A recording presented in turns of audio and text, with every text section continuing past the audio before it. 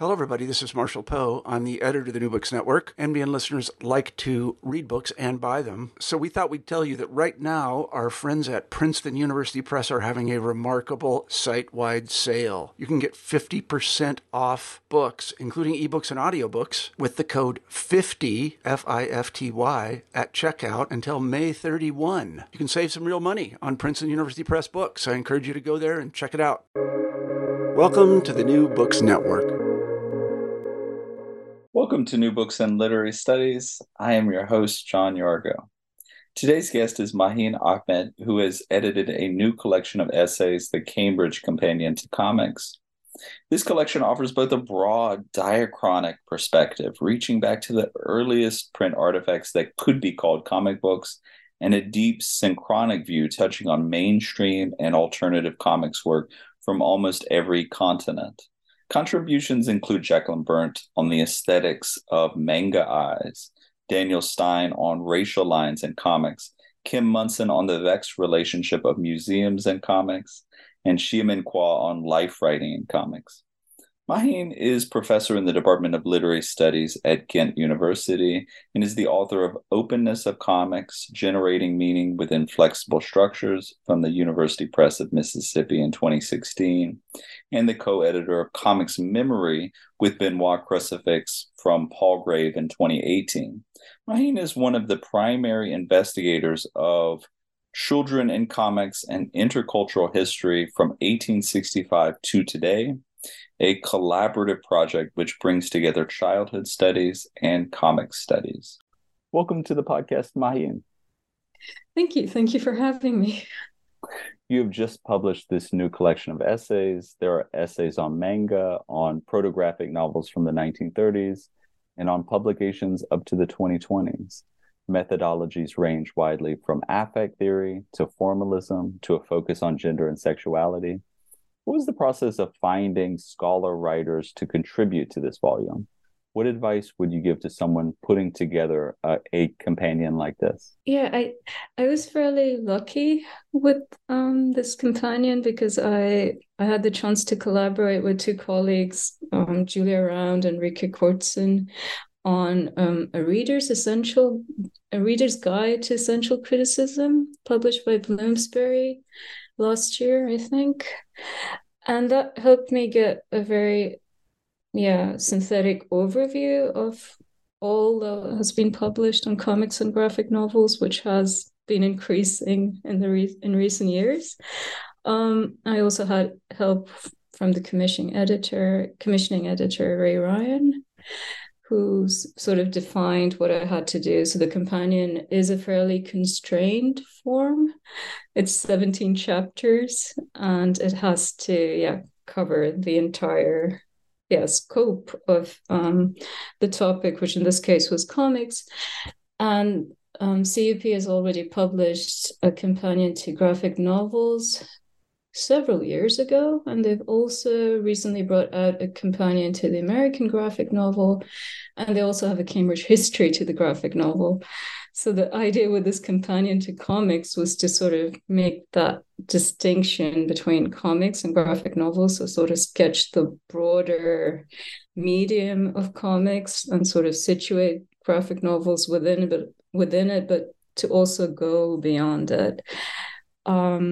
Another constraint is obviously that because it's a companion, it's addressed at an undergraduate audience, or it's intended for classroom use, and also obviously for interested scholars or other colleagues who would like to get into comic studies. So it has to be accessible. And I could go on about the process. I started with the general skeleton, a structure of what was essential for comics, or to give this broader scopes of forms, readings, uses, I do understand that uses is a very utilitarian word, but I also wanted a word that captures how comics exist, in institutional settings in a way. And then within that three-part framework, I had a few key chapters I thought were interesting, and then there was I got some feedback, and then I adjusted, and then I thought of my ideal authors, and then I tried to get in touch with them. Not all of them were available, but most of them were. And yeah, I'm very happy with the end result and the group that got on board at the end. I like to talk to writers about the writing process. This is unique because it's a collectively written book, with you writing the introduction in one of the chapters and the bulk of the book written by other writers. How did you approach editing such a far-ranging and methodologically complex book? Did you try to find a book style that the chapters would conform to? How did you think about readability or cohesiveness differently than in a single authored book? Yeah, I think the main concern was consistency of terminology. So I I I did not impose a lot of constraints on the authors otherwise, but just we worked with the basic assumption that we understand comics as a medium and that we use graphic novels and other forms of comics, comic strips, so forth, as forms within that medium.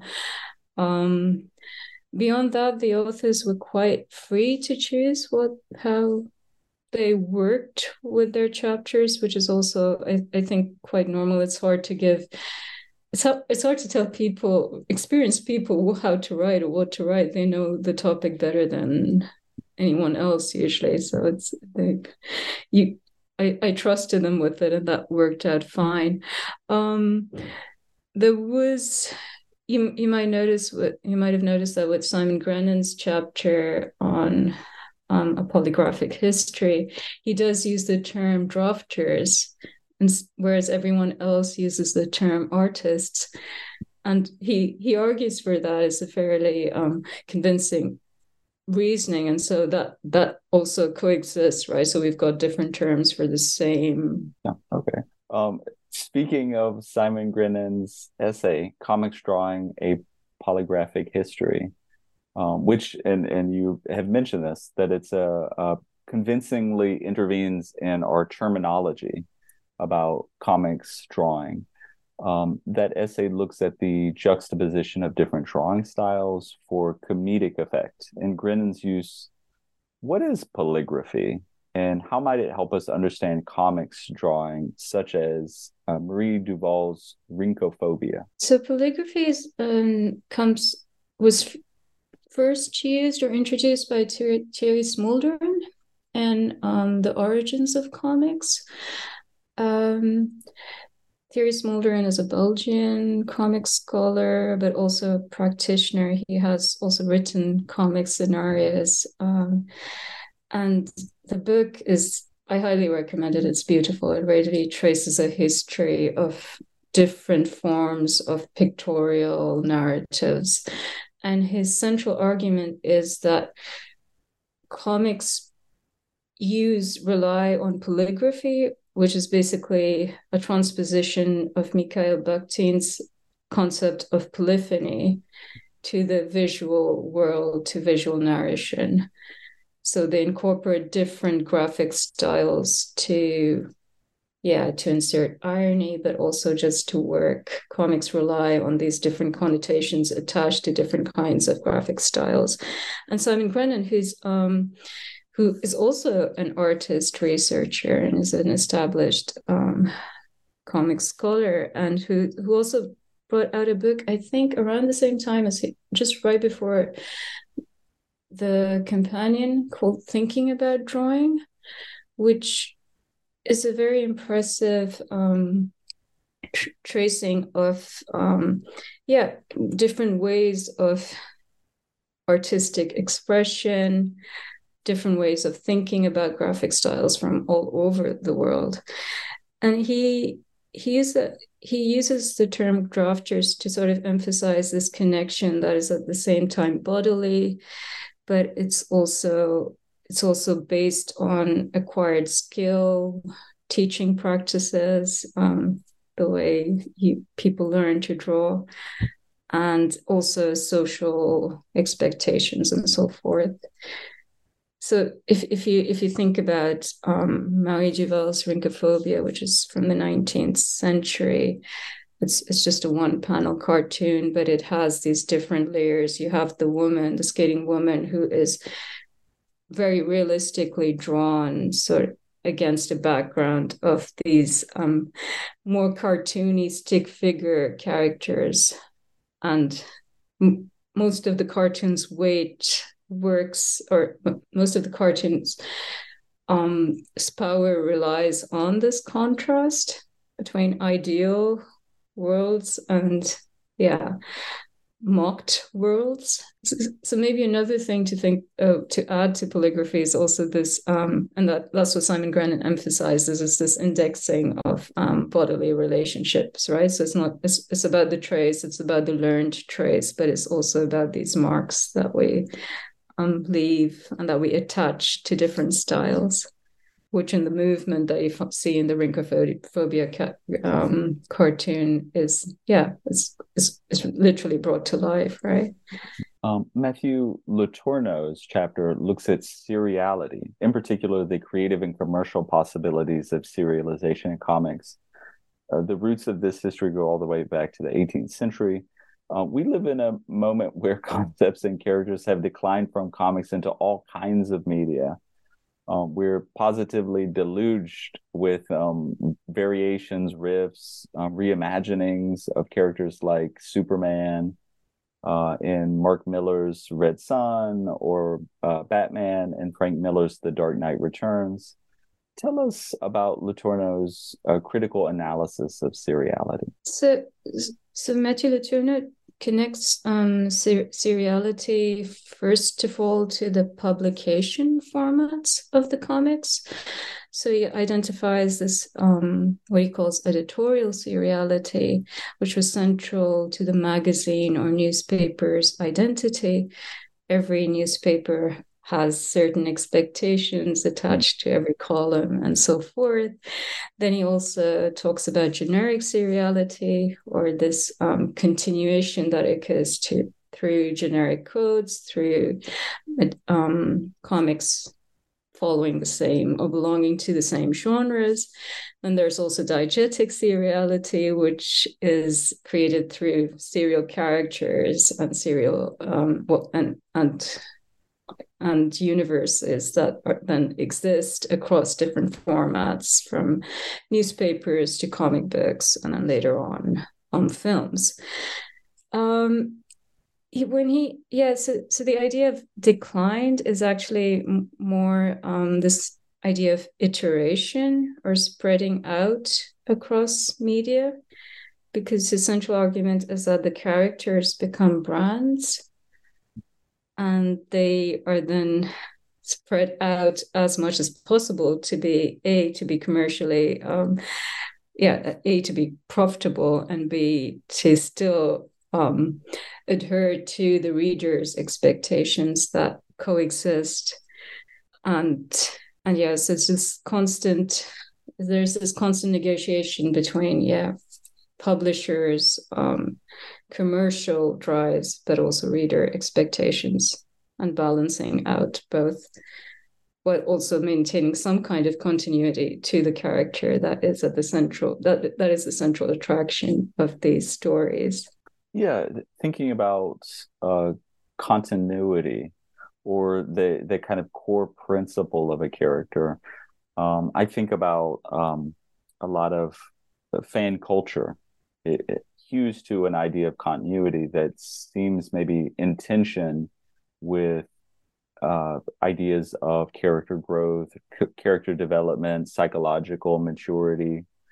So how would you sort of square that commercial need for seriality with an audience's appetite for growth, change, development? Well, there's a very clear, it's a very common example as well, right? That by the time we come to the 80s, the superheroes have become a lot darker and more introspective. It's a fairly simplistic argument, but the argument or the theory is they become so also because the fans have grown up or that they expect more from the superheroes.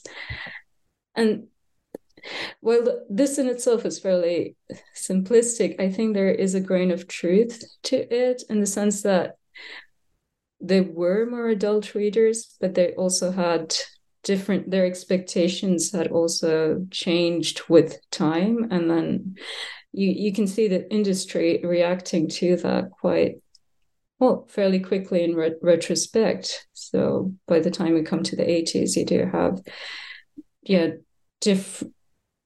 do have different shades of darkness to the characters, but then you also have different kinds of alternative superheroes that counter the perfect type that was originally Superman or Batman. That's, I think, leads really nicely into my next question, which is about consumption, circulation. 2 chapters by Paul Williams and Nicholas Labar look at different aspects of circulation and consumption. Paul Williams writes about the label graphic novel as a marker of a certain kind of art status. And Nicholas Labar talks about genres as blueprints, labels, and contracts. And I really enjoyed the distinction between these 3 ways of thinking about genre. It's very useful for me. What were your favorite insights from Williams and Labar's essays, respectively? I think Paul Williams does a very impressive job tracing this history of the graphic novel and all its different manifestations. So it starts with Töpfer and it goes on through the 19th century and into the 20th with the woodcut novels. I was just impressed by the list that he sort of draws up of all these different artists engaging in visual narration throughout time, and not all of those names are well known. So he comes up with a list that is fairly representative abroad, and it extends beyond. Even though he has 3 criteria, so he mentions the long form, the complete narrative, the book publication, and a sophisticated text as being the 3 constituents of a graphic novel. The actual examples he gives are broader than what one would associate or what one usually thinks of when one thinks of the graphic novel. For instance, the woodcut novels by Franz Mazaril, by Lynn Ward.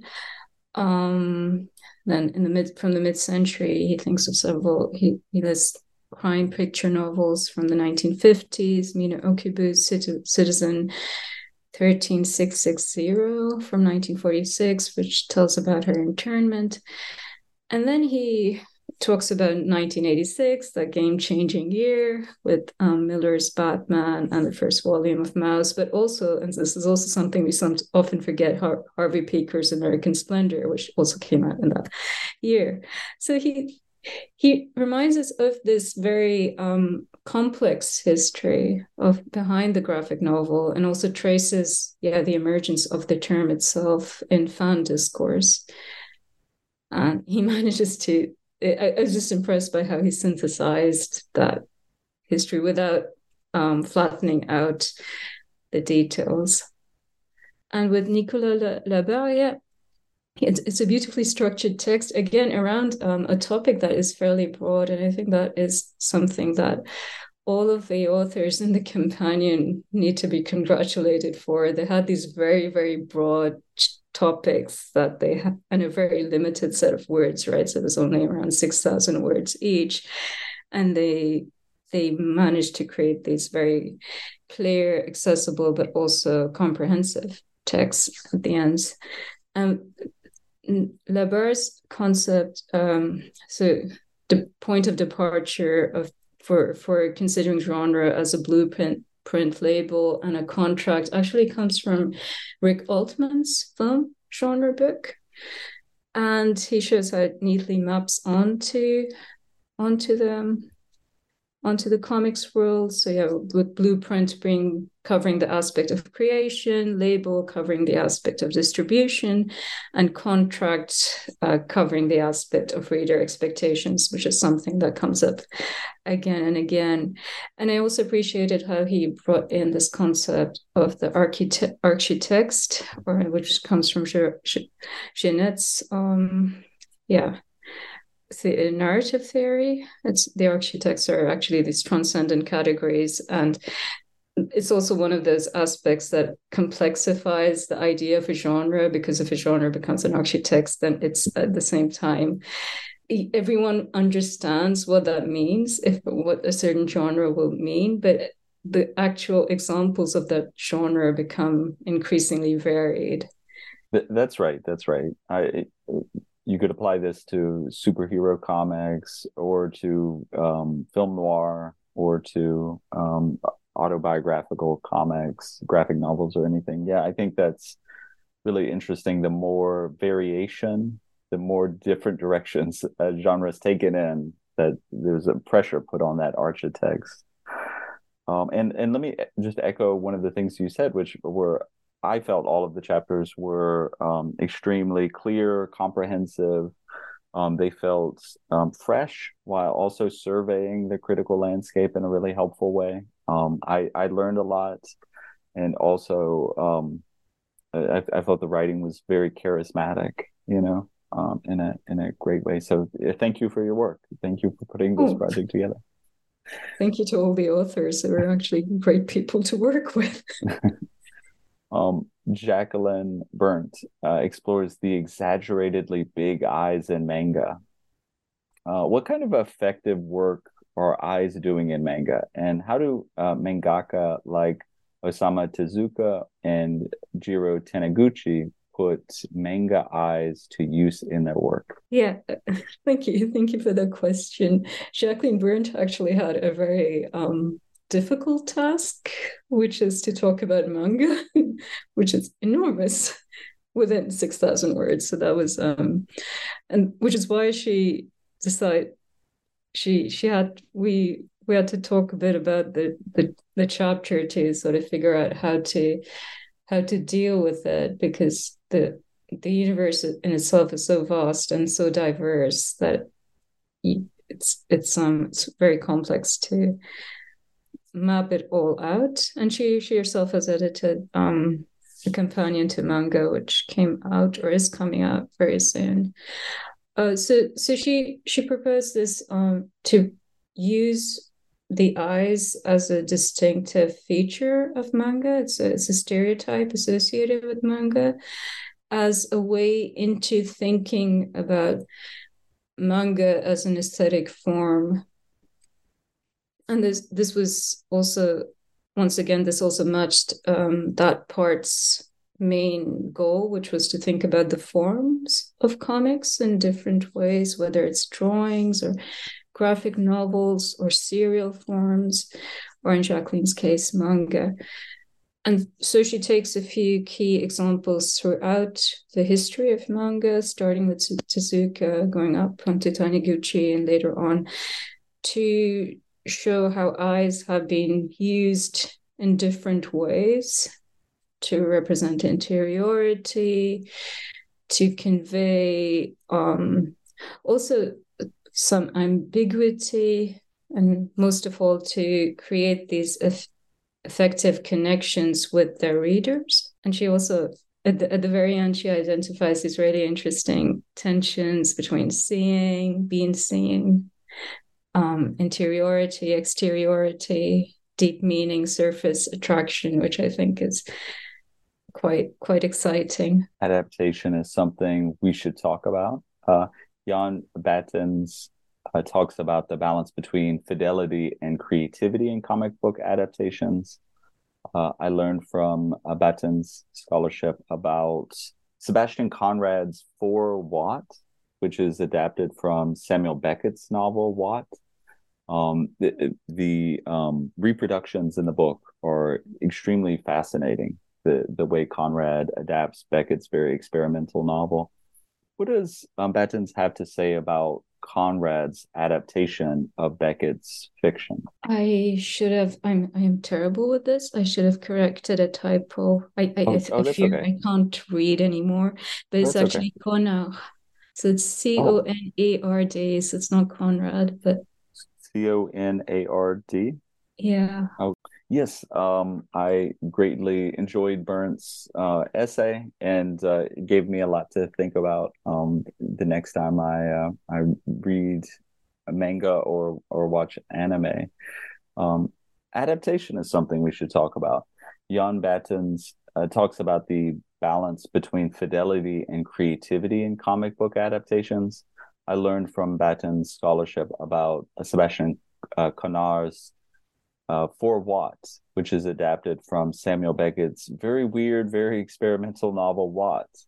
What does Battens have to say about Conard's adaptation of Beckett's fiction? Yeah, it's so Sebastian Conard is also an artist, but a researcher. So he came up with he has a project on post comics, and he published an edited collection on it, in which he was interested in testing once again the boundaries of comics, of where comics start and where comics end, mostly, or how can we make comics that test the limits of comics. And so his adaptation of Samuel Beckett's novel is also in that vein a bit, because it's very abstract. It might make you think of Martin Van Jane's The Cage, which is just a graphic novel that in which you just see spaces, but you never see a person or protagonist.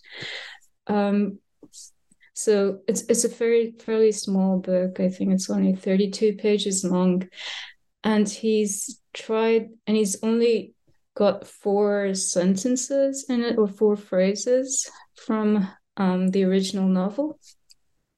And Bartons uses this as an example of how comics can deal with the problems associated with transposing textual matter into the comics medium, which one of the very basic issues is just shortening the material, because if every word had to be given an image, it would take a lot of space. So most adaptations need to shorten or need to choose what they want to focus on, and we see that in Connacht's text. It's in its not in its yeah in its comic, it's taken to an extreme, so that you just have bits of the original text and these abstract images that you need to draw connections with. And Barton's argument is that these more creative, more experimental adaptations actually do more justice to the original work, because in the case of Samuel Beckett's What, it's a fairly complex or even impossible book to adapt, maybe, or to adapt well. And so the entire idea behind Barton's chapter is to try and understand how comics can effectively adapt literature without literally doing so. So sort of trying to avoid that need to be true to the original text, and to harness the potentialities of the medium to reproduce what the text is trying to do, but in its own terms. That's great. And that's a really exciting argument, a kind of potentiality over devoted fidelity or something to the text, unlocking the parallel purposes in a new medium. Wonderful. Daniel Stein's essay Racial Lines, Interrogating Stereotypes in Comics, looks at the turn of the 20th century, and particularly the way technological innovations in comics production reified some of the cultural discourses around Blackness and anti-Blackness. Stein examines a racist text like the Katzenjammer Kids comics and comic strips in the New York Herald. What kind of intervention did the comics medium have specifically in these wider race discourses? Yes, so as Daniel Stein explains at the beginning, comics rely on stereotypes. The medium is based on simplified drawing, but also reproducing established types, and also it's also very closely linked to caricature. So all of these elements feed into the very deep and troubling history between racism and comics that Rebecca Wanzer, among other scholars, has masterfully drawn out. Stein's argument is that Jared Gardner, for instance, has argued that because of the sequential nature of comics, the fact that characters repeat themselves, reappear, are iterated, comics can counter stereotypes through that sequentiality. In the case of the period that Stein focuses on, so the end of the 19th century, the early 20th century, the comics are serial, but they're sometimes just tableaus or just one big drawing instead of cartoons comics across panels.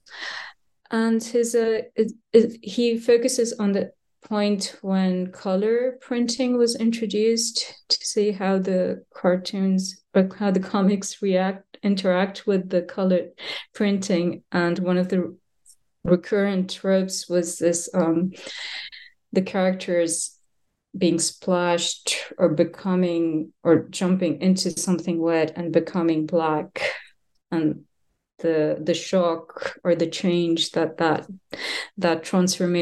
transformation generated. And Stein shows how that sort of expresses a racialized imagination that was widely spread and very much anchored in the readership, but also in the creator's sensibilities. And he also draws certain contrasts with other media. So certain artists, for instance, who drew very racist cartoons, did have more realistic and less caricatural drawings for illustrated books and so forth. But in the case of most of the comics cartoonists, in the case of most of the comics artists that we deal with, for instance, Occult, the racist type is very much prevalent. Maaheen, I want to focus in on your chapter with the next few questions. Your chapter is titled Women in Comics, Politics, and Materialities. What gave rise to this chapter? What inspired you to take up the topic? Yeah, so I originally didn't think I would be talking about women in comics. It's not something I have really specialized in, but I've been a keen reader of Linda Barry over time. And because of the project that we have on children in comics, a part of which also focuses on graphic novels, I've always found Linda Barry's treatment of child characters in her work very intriguing. So my point of departure for that chapter was actually these very child characters, girl child characters that I found in the three graphic novels. So 100 Demons, Hogcomb, and then Let's Not Talk Anymore. I also wanted to try and take a slightly different approach to thinking about women artists. instead of just focusing on the fact that they're women, I wanted to sort of see if we could approach their work through a shared technique or a shared theme that was running through, and which is why I focused on materiality. So this use of different styles to sort of do justice to the diversity of the work that exists. Talk to us about Linda Berry's 100 Demons, which is totally new for me. I found your engagement with it really captivating. As you argue, Berry's text unsettles distinctions between popular and fine art, illustrated diaries and graphic novels, children's stuff, and adult reading. Can you tell us a little bit more about 100 Demons? Yeah, it's 100 Demons is one of, well, all of the Barry books are great, but this is perhaps extra special because it's had a more troubled publication history, which also sort of reflects the changing status of comics as graphic novels. So it was originally published by a small press doing visual books, and it has a slightly strange format, so it's longish and small. It's a hard covered book, and it's full of it starts with 2 table of contents, one of which you can hardly read. So there's introduction, selfhood, and then the other 2 elements are unreadable. And then it has the actual list of the demons, the intro, and the outro. It's most of the pages between the different sections are laden with these collaged elements, very rich collages combining drawings on fabric, glitter, pictures, and which has now become a hallmark of Barry's other books. And it's just very intense visual material that also, again, tests the limits of comics in different ways. So every page that recounts the actual demon has only 2 panels. And as with many of Barry's books, they're very wordy, and they often have child characters. And they recount a story that is from her childhood or inspired by her childhood. So there's often also this ambiguity between fact and fiction. And 100 Demons is officially labeled by Barry as a book of autobifictionalography. So this impossible term combining autobiography and fiction, which is also the question that she asks herself, or she was herself asking at the very beginning as she faces her demon, whether it's autobiography or fiction or so forth. And 100 Demons is actually an exercise that she read about in a library by a Zen Buddhist monk from the 16th century who encouraged this kind of painting in which you just followed the strokes of the ink brush to allow whatever forms that could emerge. It's a kind of automatism exercise.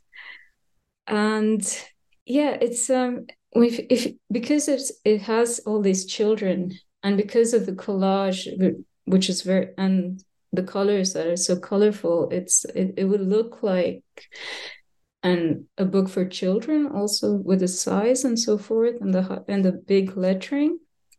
But the material is actually quite heavy, sometimes also very traumatic, and so it's a very smart and interesting negotiation between these different categories that we have regarding publishing image text, what's for children, what's for adults, and so forth. Ebony Flowers' Hot Comb was published in 2019. You discussed the style as playful and cartoony and as predicated on immediacy and authenticity. How does that comic think through its own materialities? So Ebony Flowers is one of Linda Barry's students, and I think Hawkcomb is one of her first books.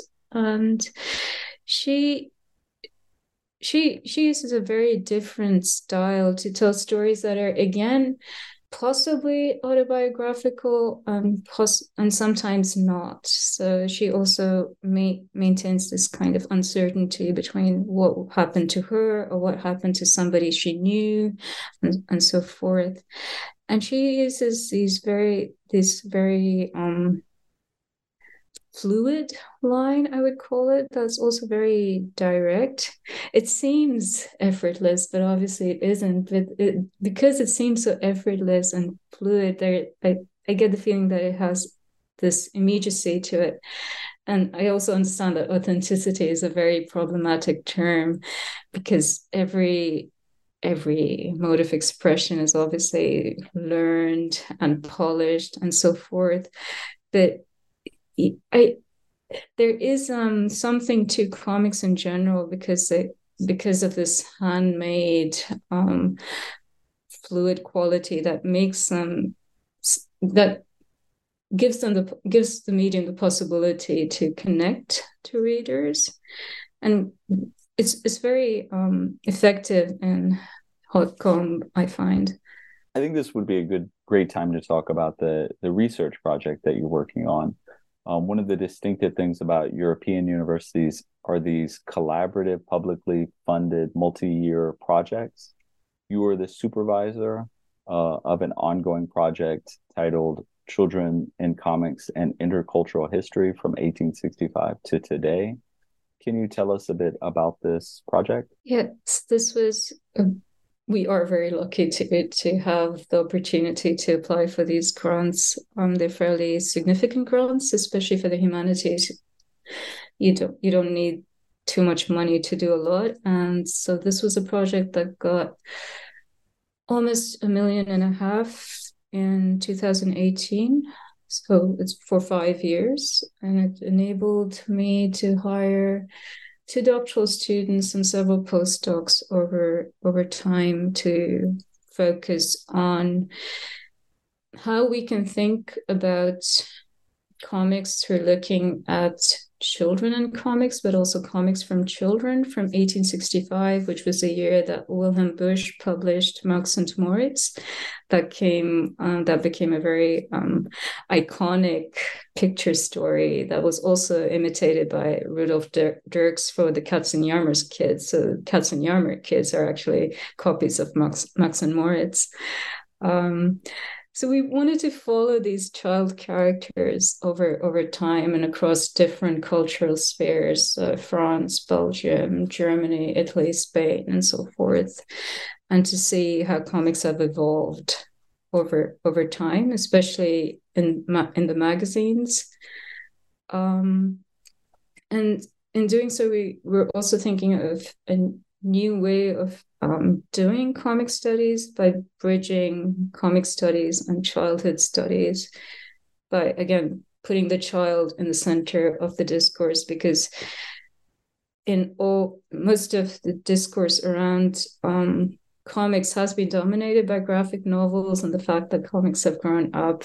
So we wanted to step aside and think of other ways of doing comic studies. And the project also helped us acquire a collection of comics magazines, French and Belgian comics magazines from the 30s until now. So, which was a big archival help, because this material is not always preserved. So now we have it in our library and we can just look at it when we want to. That's wonderful and important scholarship. Returning to the companion, the final suite of chapters in this collection is on uses, which we've already kind of touched on and explored a little bit. Benoit Crucifix writes on comics and their archives, Kim Munson on comics in the museum, Mel Gibson on readers and fans, lived comics cultures, Joe Sutliff Sanders on comics in libraries, and Susan Kirtley on learning with comics.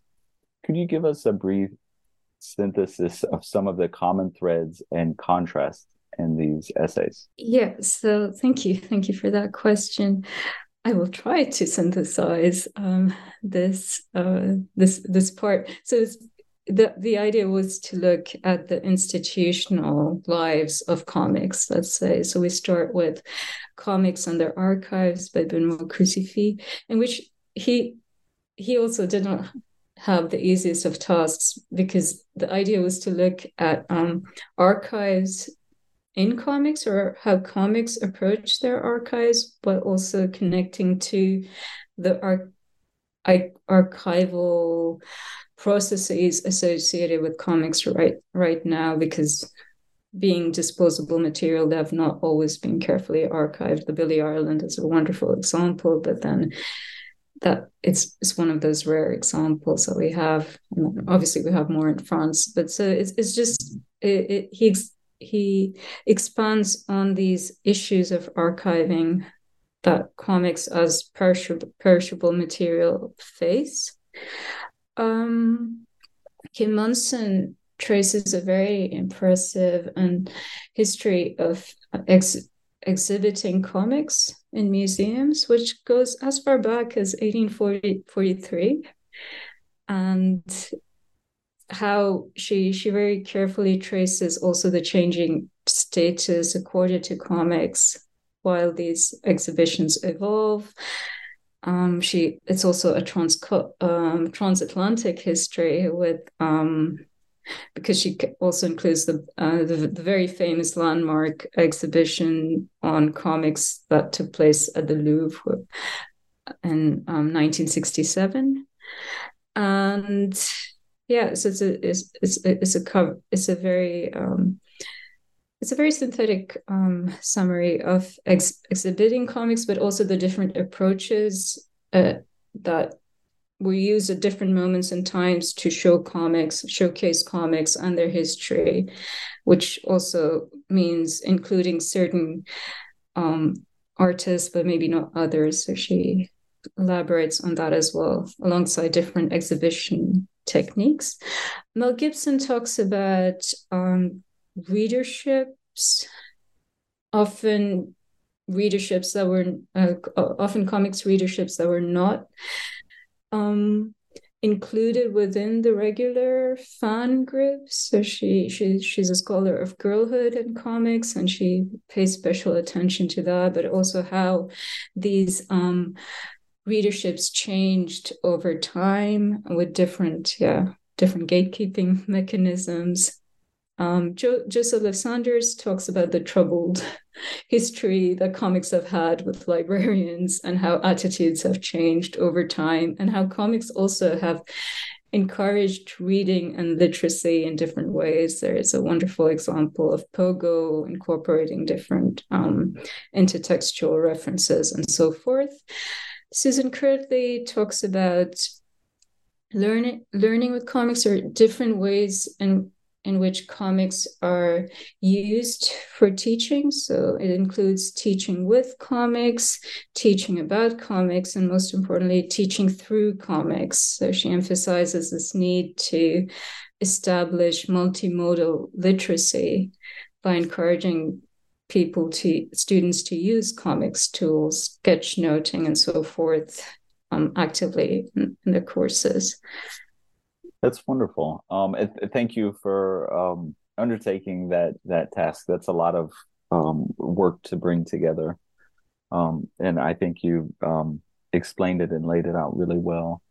Would you suggest, in general, a rising level of social capital or cultural capital associated with reading comics? Is that something most of the articles track? I don't know if the articles track it, but the very fact that you have a companion to comics suggests that there is rising capital. But yeah, if you look at comics in the museums, that's very much about how comics have entered the art world, right. And it also shows how that entry has not always been very smooth or easy. But yeah, you can also see it everywhere, right? Another chapter could have dealt with bookshops, maybe, because now you have very literary bookshops, including these very fancy graphic novels. And then you can also think about, yeah, the prices associated with graphic novels, which is a lot higher than those of, which graphic novels are more expensive than regular books. So yeah, they've clearly acquired cultural capital. They also win prizes, Right. literary prizes now. So yeah, and adapted into other prize-winning forms, like Fun Home was adapted into an award-winning play, drama. a musical. Yeah, musical. Yeah. I talking about this also makes me reflect on, I don't think it's covered in the book, the recent library bans for a number of graphic novels in the United States, at least, especially graphic novels that take up the history of civil rights, race, as well as sexuality, LGBTQ representation. Do you have any sort of thoughts about the maybe politically subversive, or at least according to some, politically dangerous content of comics? Well, comics have done everything, right? They've been used for propaganda. Right. They've been used for activism. It is true that the graphic novels have attracted a lot of minority voices. So a lot more women artists, a lot more artists with different sexual orientation, and so forth. When I was thinking about the project or writing the proposal, I can't remember if the library bans were already such a big issue. It was 2020. So during COVID. I remember them picking up steam just in my consciousness, maybe around that time. Or well, also this thing is sitting on the side of the Atlantic. It was in the news, right. but it was also maybe not something I was. Yeah, I think I realized it a little later. I realized I didn't realize that they would sort of explode as much as they did. Right. Because it sort of caught momentum, which was surprising. I think. Yeah, it continues to be a durable issue, and I wonder if there's something about the visual form of comics. The fact that somebody could pick up a book. They're picking up, I don't know, Lady Chatterley's Lover, and they're picking up Fun Home. Obviously, they're going to be able to more quickly discern what they consider whatever a censorable, or something like that. But I also really appreciate your point about comics as being, for a long time, very attractive to marginalized groups, marginalized creators. But also for propaganda. So comics themselves are just a medium, right? So you've always had comics for propaganda purposes as well. But there's you do have a point regarding the image and how the image is maybe more policed than the text, just because it's so direct, it's in your face. And so there are graphic novels that are very, very honest too, which I guess could be seen as troubling. It also, maybe, even though they've acquired cultural capital, they might seem a slightly too alternative, maybe to more conservative readerships. I don't know, because maybe there's still biases associated with comics, right? They're supposed they can still be quite violent, or maybe for set readerships and so forth. But yeah, it's probably also the image itself that can be right. Well, something maybe we'll be dealing with for a while, at least on this side of the Atlantic. Now that this collection is out in the world, what are you turning your attention to, Maaheen? Is there a book in progress, an article, a class that you're excited about that you're designing? Well, there are many, many things because the project is ending in March next year, so we still have some work to catch up with. The main projects in the pipeline are a handbook on comics magazines, so how to look at different kinds of comics magazines, what approaches we can use, what is a comics magazine. We also have a special issue on comics and children's magazines, again, the same, just following the same topic. I will continue to work on Linda Barry, and I have a less fully fleshed out project around the graphic novel Child, which is also part of that, the 5-year project. So sort of to follow, the graphic novel Child and contemporary productions and across different cultural spheres and see what it can represent. Very exciting. We'll keep our eyes out for those projects. Thank you for coming on the podcast, Maaheen. Thank you very much.